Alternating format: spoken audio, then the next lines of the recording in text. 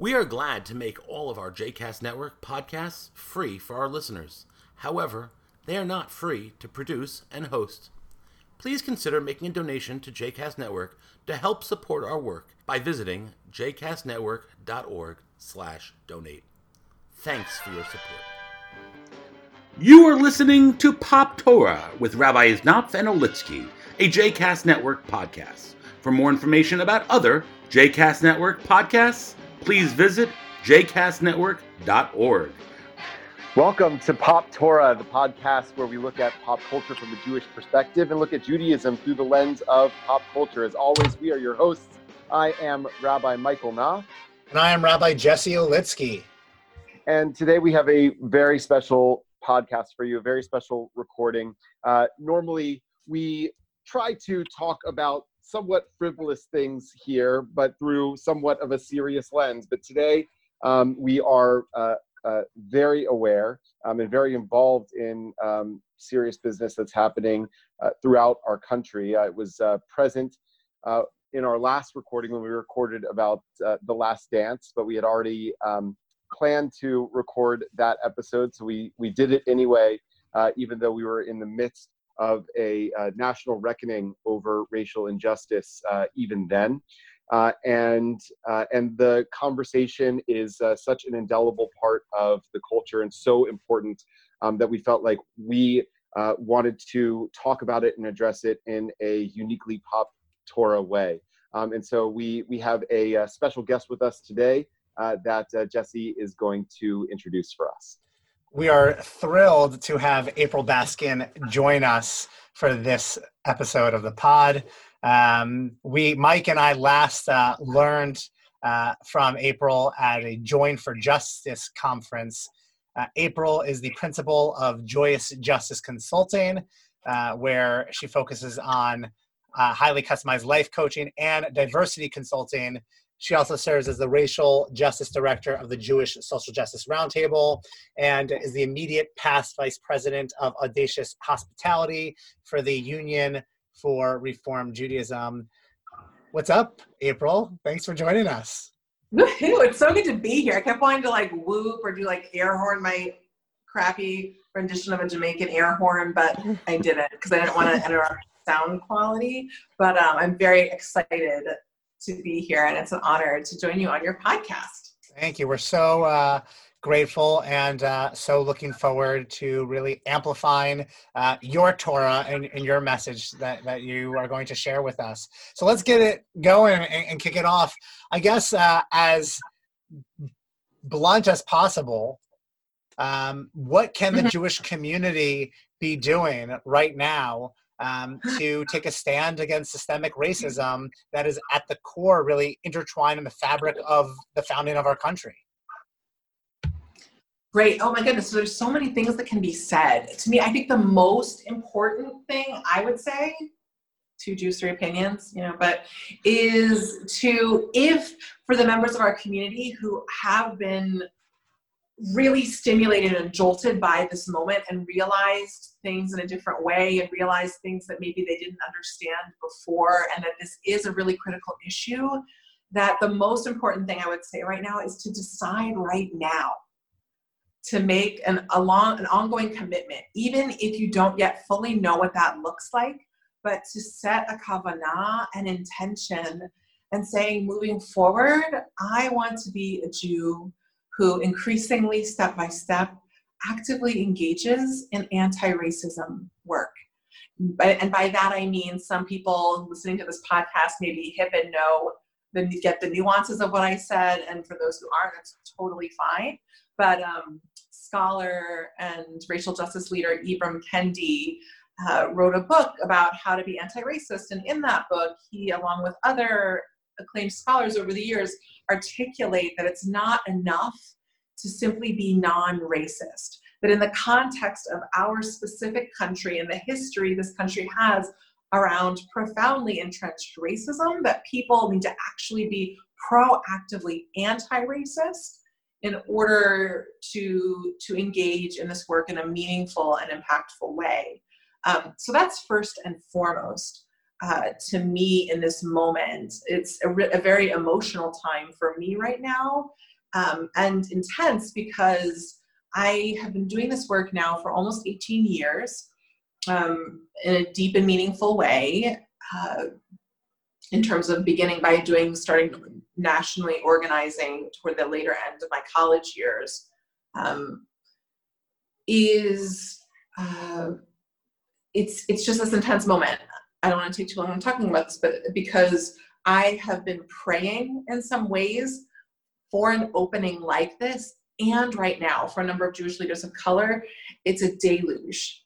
Like, it's far more, and even like far more than we can handle, or for the infrastructure that we have. And even normally the people I refer to, they're also drowning and maybe not as much of a response. And so for me, I have this moment where I want to lean into abundance, but part of me also at least temporarily panics. And I say this from the deepest place of my heart, like, if you're looking for resources to engage from the outset, normally this is something you say at the end, but I just want to say this from go, or you're looking for people, or you're reaching for people, please keep reaching. Some folks are just like me, and we have been literally praying for this moment for years, and I am working overtime. I can't speak for others. I am working overtime with 3 coaches right now to figure out how I can scaffold my organization and my body of work in order to respond to this moment. And so, as I think we'll get into in the conversation, there are a number of things that people can look at now and engage with now that can help them in this moment begin to meaningfully engage in it. But please make a commitment that while moving forward it might not be as acute as it is now, that you fold it into your ongoing Jewish values for a number of reasons, because it aligns with other Jewish values that we have fundamentally around B'Tselem Elohim, the belief that we are all made in the image of the divine, as well as just a sociological understanding of our people that I encourage when I teach, which is that I encourage white Ashkenazi Jews to, from a place of humility and wholeness, to begin to see themselves as a member of a multiracial people. And so that doesn't mean that white Ashkenazi Jews necessarily have the same stake in it as people of color, but more maybe than they were thinking before. So there's a lot more I could say. A couple other things that I would toss in. One is that there is an educational document that was recently released that I think is brilliant, and that I think a number of people might know about. So cool that we get to mention it on this podcast. Is a couple of my Jews of color colleagues and leaders in our field who haven't traditionally had as big of a profile on the Jewish diversity front, except for one of them, as I have, created a website and an open letter called notfreetodesist.org. And as Jewish leaders of color, they've created a petition that I just love in so many ways, that very clearly lays out a number of asks. The first of which I'll name, and I won't go into the depth, is say the words Black Lives Matter. That encourages people in the Jewish community to say those words and to feel comfortable with that. And if you're not ready, it's not saying doing it overnight. And one thing that I'll point to people to help them navigate what I believe is a visionary and brilliant document. I'm thrilled about it because as a consultant and DEI expert, to me, this is very complementary to all my work, and it gives me material that I can immediately use in different educational and facilitative ways with the clients with whom I work institutionally and individually. But just to help people navigate the site, in the FAQs, I love it because it so aligns with my leadership model around having a very bold, open letter that says, we really want you to go for these different goals in the next 1 to 3 years. And then you see, if you go into the FAQs, they have questions like, we're a small organization.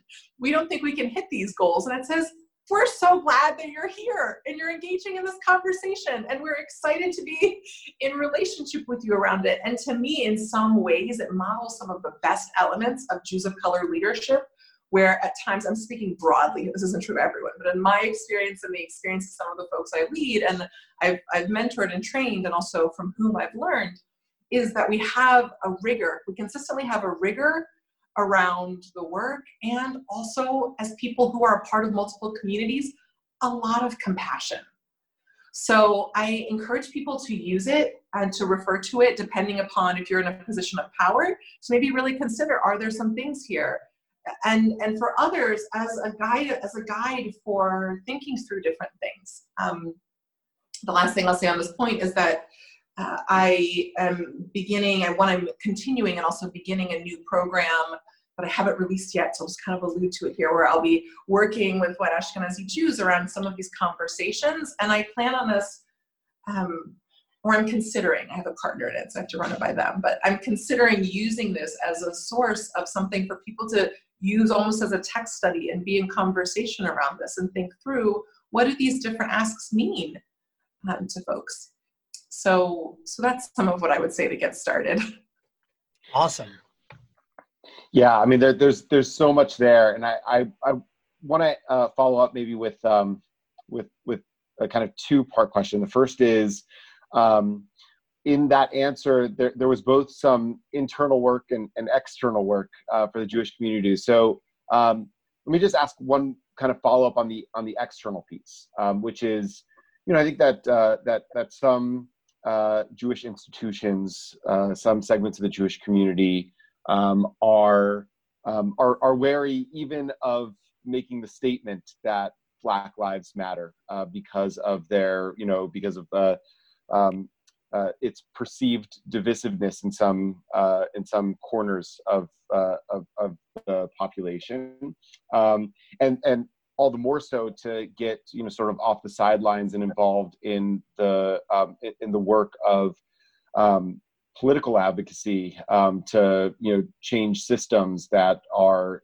infected by racism and manifest in profoundly racially unjust ways. And so I'm wondering if you have thoughts or words for Jewish communities that are either debating whether to get involved in the political arena on these issues, or are very much hesitant to get involved in the political arena on these issues. Oh, that's such a loaded question. I'm trying to think of the best way to answer it. And honestly, you asking me that question also, it reminded me of a totally unrelated point that I wanted to name. But first, let me try to be supportive and answer what you asked. Right. But the first thing I'll say is that I'm going to answer it a little atypically and say, yes. Yes, there are a lot of politics that are involved in this. I think some of that in some ways is tied to America's dysfunctional history around this topic. Because part of me, which I know is not the case, says, but is still true, that ideally on some level, this shouldn't be political to say, right? And I understand all the different, right? But that a part of me is like, to say that Black Lives Matter, or in some other, I don't think we currently have a Jewish version, but if there was some Jewish version of that, that I don't know what it would be. Jews are sacred, something that doesn't never again. But right, never again, right? Like that. Yes, there are politics involved in that, but some of that is tied, not all of it, but some of that is tied to systemic oppression. And it's interwoven and it's messy and it's hard to disentangle it. Here's what I would say in some ways. And I was thinking about this the other night, and I would be careful about this places where I talk about this, but just like there is some serious discord and disagreement within our own Jewish community, but yet if there were officers of the state or even another group that were coming and killing our people, that I hope, even if there were parts of our community that I deeply disagree with, that people would still come forth and say, we see your humanity as a people, and none of the disagreement we have justifies you being murdered in the streets. That's the simple version. And then the last thing I would say that does begin to get into some of the politics, without saying too much, as someone who's a little bit, not a ton, but a little bit insider information, what I would say is that the Black Lives Matter movement and the movement for Black lives more broadly, one, that those are two they get interchanged within the Jewish community, but those are actually two very distinctive things. And saying Black Lives Matter is like naming a particular Jewish institution, and then there's a whole broader field. And what I will say is that it's not known to the public, just like in some of the ways that certain deep divisions and profound disagreements within the Jewish community aren't known to the public. But there is not consensus around some sensitive issues, and there was actually a lot of internal strife when the platform was originally released about the movement for Black Lives. And for Jews of color, a number of us who identify as Zionists still also, even if there was something that was concerning in it, still it was and remains a really revolutionary document in a lot of ways. And we don't want to throw out the baby with the bathwater. What I continually come back to in this work is that it's so important that within reason, if there was a group that was like murderously against us, okay, maybe not, but that is not the case here right now, that as much as possible, it's so important that we show up to the table, just as we do in our own community at times, and at times we also totally don't, and people split shuls. And I'm not saying that it's also rosy in our part of the room either, but that as much as possible, especially because a core way that anti-Semitism operates is to isolate Jews. So both in service of helping other communities and also in our own self-interest, it's important that we organize and have our allies and that we have support, and also that we show up to the table and that we not conflate presence and proximity with agreement. Because that in any day, it's really important that we come to the table and continue to be in relationship and to listen. And I thought this was going to be the last thing, but the last thing I'll say about this is, having been on a panel a few years back with a mentor of mine, whose name I don't feel, because I haven't checked in with him, I don't feel comfortable naming him, but a very respected reverend, Black reverend within the Christian community in his given city. There's a lot of, because I'm talking about it without naming it, so some people are like, what is she even talking about? People know exactly what I'm talking about. But because of a faction within the broader movement for Black Lives that is vocal, has a very strong and perhaps even overly strong or unfair critique of the state of Israel, some people condemn the entire movement. And what I would say is that's not reflective of the entire movement. Most of my Black family feels like Black Lives Matter represents them, and I need to touch base with them, but I don't. A lot of my family doesn't even have an opinion. Like, they're not even paying attention to international politics in general. And as this reverend shared, that a lot of people in Black churches, but there's a mixture of views. So I also don't want to discount the people who do have that belief, but there are also a lot of Black people who feel profoundly represented by Black Lives Matter, who don't even have an opinion on this. And the call to prayer in my neighborhood is the cue for me to mute and wait for your next question. Yeah, we should thank you, which we did not say at the beginning, because April is actually joining us from Senegal. And it's nice. It speaks to, right, this message that we're trying to put out there, that we celebrate diversity, that when we're talking as a group of Jews, we hear the call to prayer in the background. But I want to dig deeper, not just the issue of the movement for Black Lives and putting that aside. How do we, as the organized Jewish community, which Mike and I hardly represent, we only represent the institutions where we serve, and we barely represent them at times. Right. That's questionable, yeah.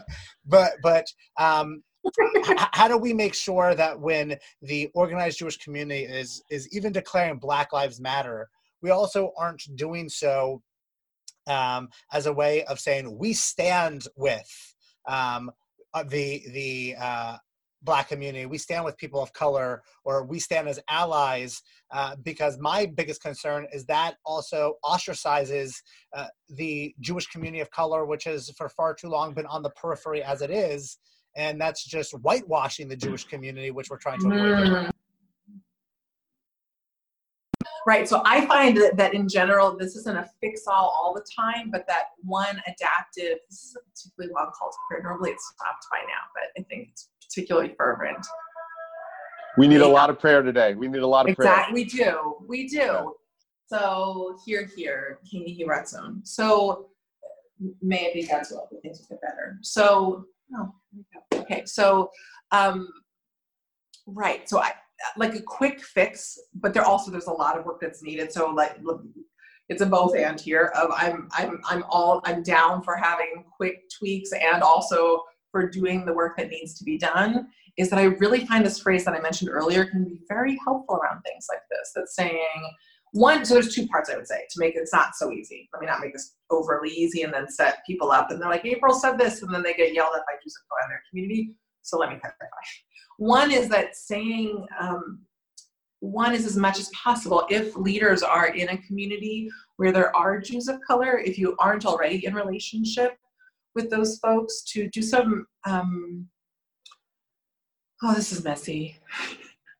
Okay, so how can here's how I can answer this, and I think in the best way that streamlines multiple thoughts all into one, is going back to what I named earlier about framing this as our community being a multiracial community and beginning to live into all that means. So this isn't necessarily a quick fix for right now, but what it's saying is, if you are a member of a multiracial Jewish community, it's probably, and I think it is absolutely worthwhile for one to invest in learning more about what that means and begin to really think, and first just begin with reflection around and an internal audit around how does that sit within my different beliefs? If I filter that through my lived experience, what does that then mean if I'm a member of a multiracial Jewish community? Does that then begin to compel me more deeply to show up in this moment in a way, to show up for people within my own community, that I have a deeper, more intimate stake in this conversation than perhaps I realized? That when almost a fifth of our community, which most people don't even realize, is either, so it's between 12 and 15%, and with numbers with it continually increasing, which is both in terms of the actual numbers of Jews of color increasing, but also as we reduce racial bias in our research, then Jews magically appear when we begin asking in places where we haven't asked before. It's an amazing thing. So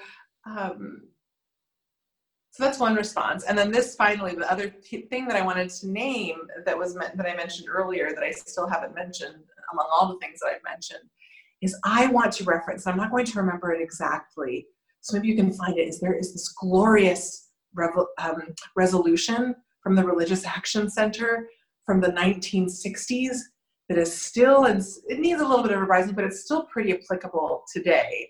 And I know a number of my former colleagues at the URJ often lovingly say, oh yes, the 1960s resolutions. But basically what it says is this amazingly powerful piece that I literally a few years ago read it with a fellow Jew of color. I read it aloud, and my friend Koaf, K.B. Frazier, was like, yep, our ancestors knew. And I was like, yeah, they did. Some of them are still probably alive. It's not that long ago, but yes. and what it says in this amazing resolution is, I keep saying revolution or resolute, anyway. So is that, or maybe both. What was that? Maybe both. Right, God willing.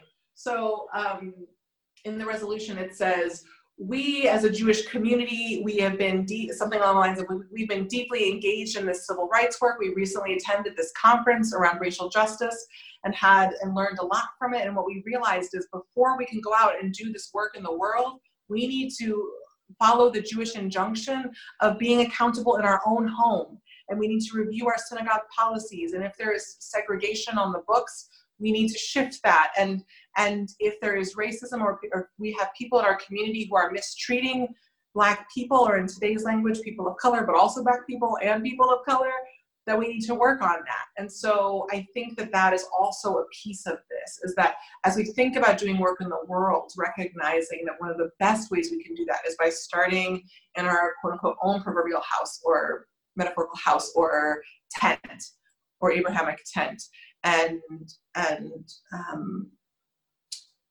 engage in that harder work of looking at ourselves and being in deeper conversation with skilled, trained professionals, ideally who not only hold an effective lens and analysis around racism, but also anti-Semitism, and can be in conversation about the ways that those two issues have been completely intertwined throughout history, which is part of the reason why I think at times members of the Jewish community, of the mainstream Jewish community, is, in my opinion, and in the opinion of some other folks, I'm going to say something that may be agitational, so people be prepared, don't misunderstand me here, that a number of DEI professionals in the field, maybe not all, but a number of us estimate that the Jewish community as a whole is about 10 to 20 years behind the broader racial justice community. And that has nothing to do with our values, and that has nothing to do with actually proportionally how many Jews are engaged in the work of racial justice, because there actually are a number. So that's not, don't take that to mean more than what I'm saying. But what I think part of the reason why that is because when the racial justice movement was happening and taking place, this is not the only reason. I think that there wasn't an analysis that accounted for anti-Semitism, and that Jews who were engaged in the work got left behind. And at times perhaps got miscategorized because people didn't have an analysis around anti-Semitism, because it's a very unique and complicated form of oppression. And so if at all possible in this work, and if that's not possible, it's okay, but you can also just be in conversation with a diversity, equity, inclusion consultant, and let them know that we do want rigor around racial justice. And there's also intersecting dynamics around collective trauma that we don't want to use as an excuse, but we also don't want to ignore it. Otherwise, people will feel unseen and it can be triggering. Right. So important. I want to switch gears a little bit and kind of talk about what's the phrase in the Inyana Dioma, the sort of central questions that we think about on this podcast, which, like I said before, is generally silliness that we try to think about seriously. So we talk about what does Batman mean Jewishly and things like that. So I want to ask a pop culture question, and this may be your frame of reference for this may be intriguing because you're not in the U.S. right now. So I'm curious to know what the pop culture landscape is like in Senegal too. But I thought about this the other day as I was touring. I'm in Richmond, Virginia, and so we're having so much of the same reckoning that's happening around the country, but in particular, being the former capital of the Confederacy, that we are just littered with lost cause iconography.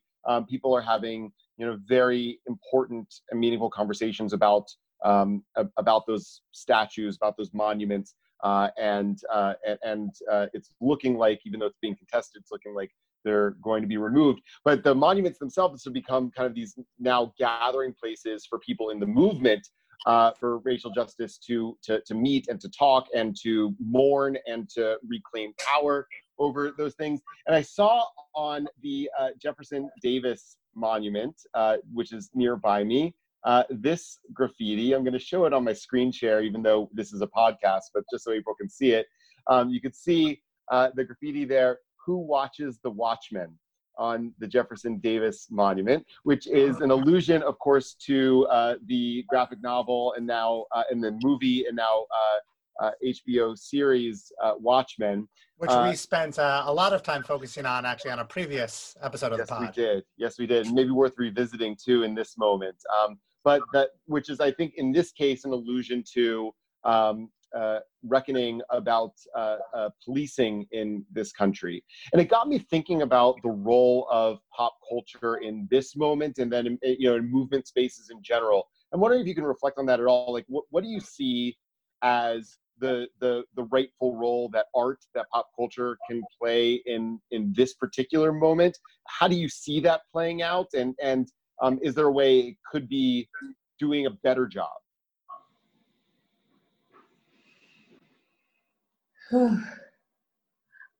I love this question, and I'm someone who is maybe in some ways it's much like, but a consumer of pop culture. One of my like side fantasies is that I often want to write essays about different things that I see, and then I see other people do it, and I'm busy with other things. Like when Beyonce comes out with something, or somebody comes out with something, and as both for my academic sense and my social movement leadership space, I'm like, oh, do people even realize the double entendre and the sort of the implication of this different thing? And so I don't have, in the way that I would want right now, a fully formed, brilliant response to you. And also, as this continues to evolve, like, at some point, maybe I'll message you both later and be like, oh, there's this really interesting thing. Like, let me at least feed this to you. Cause like, I just had this click. So I don't have anything like that's like radiantly brilliant at the moment, with like in the ways that I would like to for this answer. Not that I thought my other answers were radiantly brilliant, but I'm wanting, because that's what your podcast. Don't sell yourself short. They were. Thank you. But I'm wanting to have something. But what I would say is that I think it's like I'm right now. I'm just ones. I think so many of us, like I've named that I'm experiencing somewhat of a deluge, and I think to varying degrees. That's in part what a lot of people in this precise moment, with the combination of COVID-19 and then just processing the media around all of this. So I think we're still, having noted that there may be some brilliant thing I could be saying, right? Like what comes up for me from a place of sincerity is that I feel like this isn't fully true, but to some extent, maybe I'm overly projecting, that like me, a number of leaders in this field right now, there's so much stuff happening right now that a lot of us are still cycling through this moment and trying to get our bearing, and to people who typically both lead from a place of being in the present moment and also sitting on the proverbial balcony or being at the 30,000 foot view. Like that's something I've been struggling with in my relationships with folks over the last couple of weeks, where there's so much happening and different connections around even pop culture. People have reached out to me in the media. I was honored to receive a contact from a producer at BBC recently who was like, I would love to potentially partner with you on some things, right? But there's so much happening so I'm just noticing a convergence of different things. That what I would say is that what I'm seeing right now, and I keep talking about this, and even more so now, is that there's a lot of tilling of metaphorical soil right now. And I'm seeing like Colin Kaepernick being lifted up right now in this moment, where both people who either were upset with him before are now seeing like, oh, I get it, and are now kneeling. Like people in the Jewish community who may have opposed him before are now a few years later kneeling,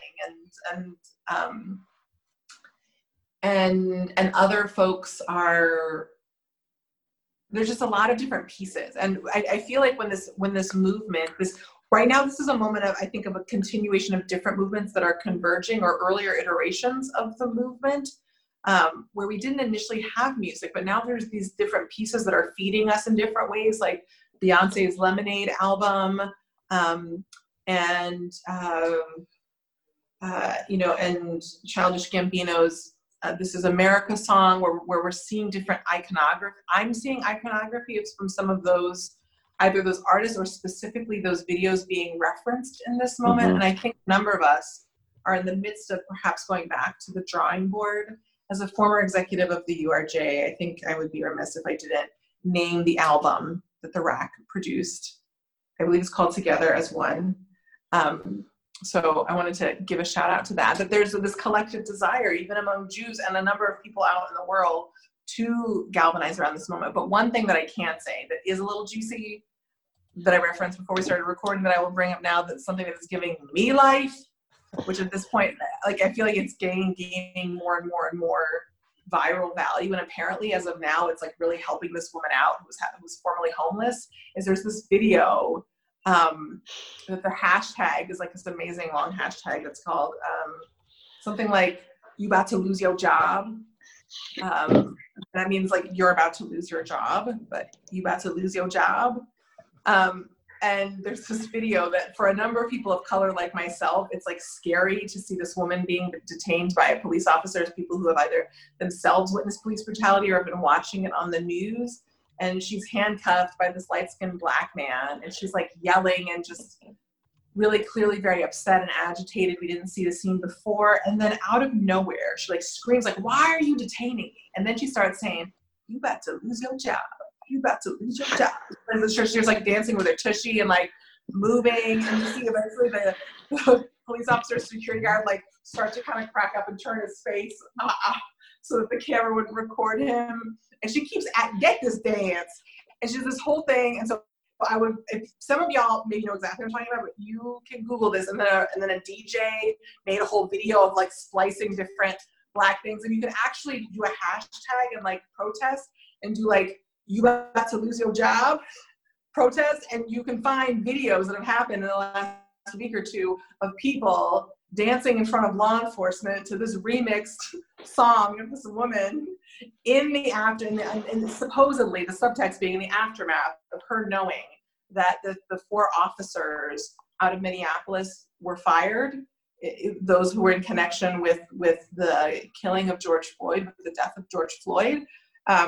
And so there's this like little sparkle of accountability and hope that still a number of Black people are still holding our breath, because we've seen moments like this before, but we also notice that this is a new moment, and we're not sure yet with the number of white people who have begun to also get involved, if it's going to make the difference or not, if they're going to stay committed, which is what I started with in this call, and stay with us through the long haul. But that's one thing that I'm seeing. And what I would say is that my sense is that there is more that is going to be coming forth in the weeks and months or a year or so, specifically weeks and months ahead, as people may be producing material now that hasn't come out yet.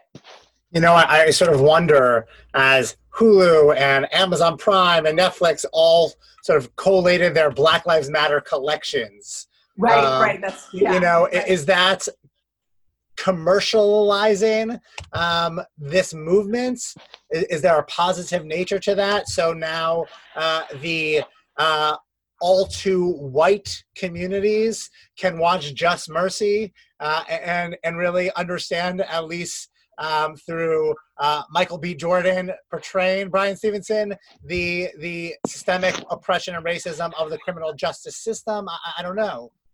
Right. I mean, a friend mentioned this because her Amazon Prime was this way, right? And I had a whole conversation with her around like, okay, so that's one thing, but also Jeff Bezos hypothetically has plenty of money that some of this could go to actually support some of these different things. And so, but what I do think sociologically is that it's indicative of is that they thought that their audience. So, you know, I can't judge that company's authenticity around their intention, but it does say to me that it would that Amazon and Hulu and other such live streaming providers saw that based upon that their audience either literally demanded or that they were going to demand, and that they weren't going to be socially relevant. And that is something to me that is something that I can say with somewhat confidence. You know, that indicates something meaningful to me, whether or not that those groups,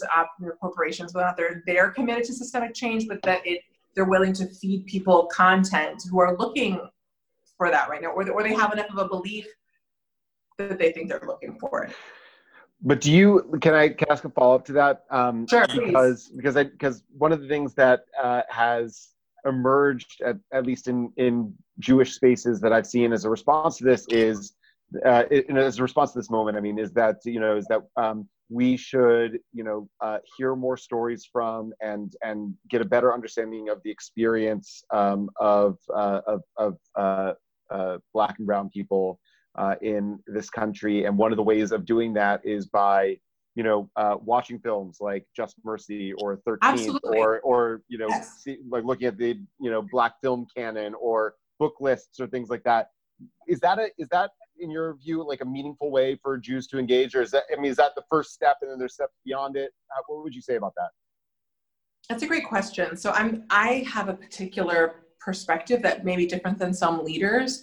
I think for me, in some ways, there's a lot that I like about that, because I love and have adapted for my own work with the Jewish Social Justice Roundtable, but I really loved the model that the RAC put forth that was created by my colleague and friend Joy Friedman, around this sort of like learn about racism, engage in relationships across lines of difference, and take action, right? That I think that order with this issue, as well as with some other highly complex, sensitive issues, is the right order to take time to learn more and to reflect on your own story and do some of your own work, so that if and when you go to take action, you're more informed. So is it complete? No. Would it be ideal if people also sought out online some resources from organizations and articles that are written by Jews of color, or interviews right now that are in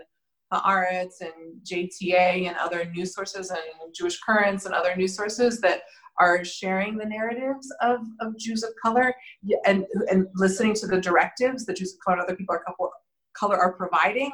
That would be even better, to hear that and engage in the learning. But literally on a professional academic level, I do think that watching films that are acclaimed and help people better understand narratives across lines of difference is very valuable, and actually can literally make a quantifiable difference when you measure people's ability to work across lines of difference. Engaging with that kind of material can really help. And specifically, if you not only engage with it, but then maybe also have a practice of engaging in conversation with your friends about it, to help further that learning, to make more of it. But I do think that it's not exclusively valuable, but I do think that it can play a very important role in informing people. I would add my own personal opinion, as long as it's not a movie like Green Book, right? Which tries to use the white savior who saved their black friend from oppression, because that misses the point entirely. Right. So that's an excellent point. And which can get a little tricky. So I think if you look at productions that are produced by respected leaders of color, like Bryan Stevenson or Ava DuVernay, or people who have the respect of communities of color, and are serious, like, in some ways, I'm not even gonna say in some ways, Black people would be so mad at me, but so Tyler Perry, is probably not necessarily the best source of material for understanding race and racism, but people who have,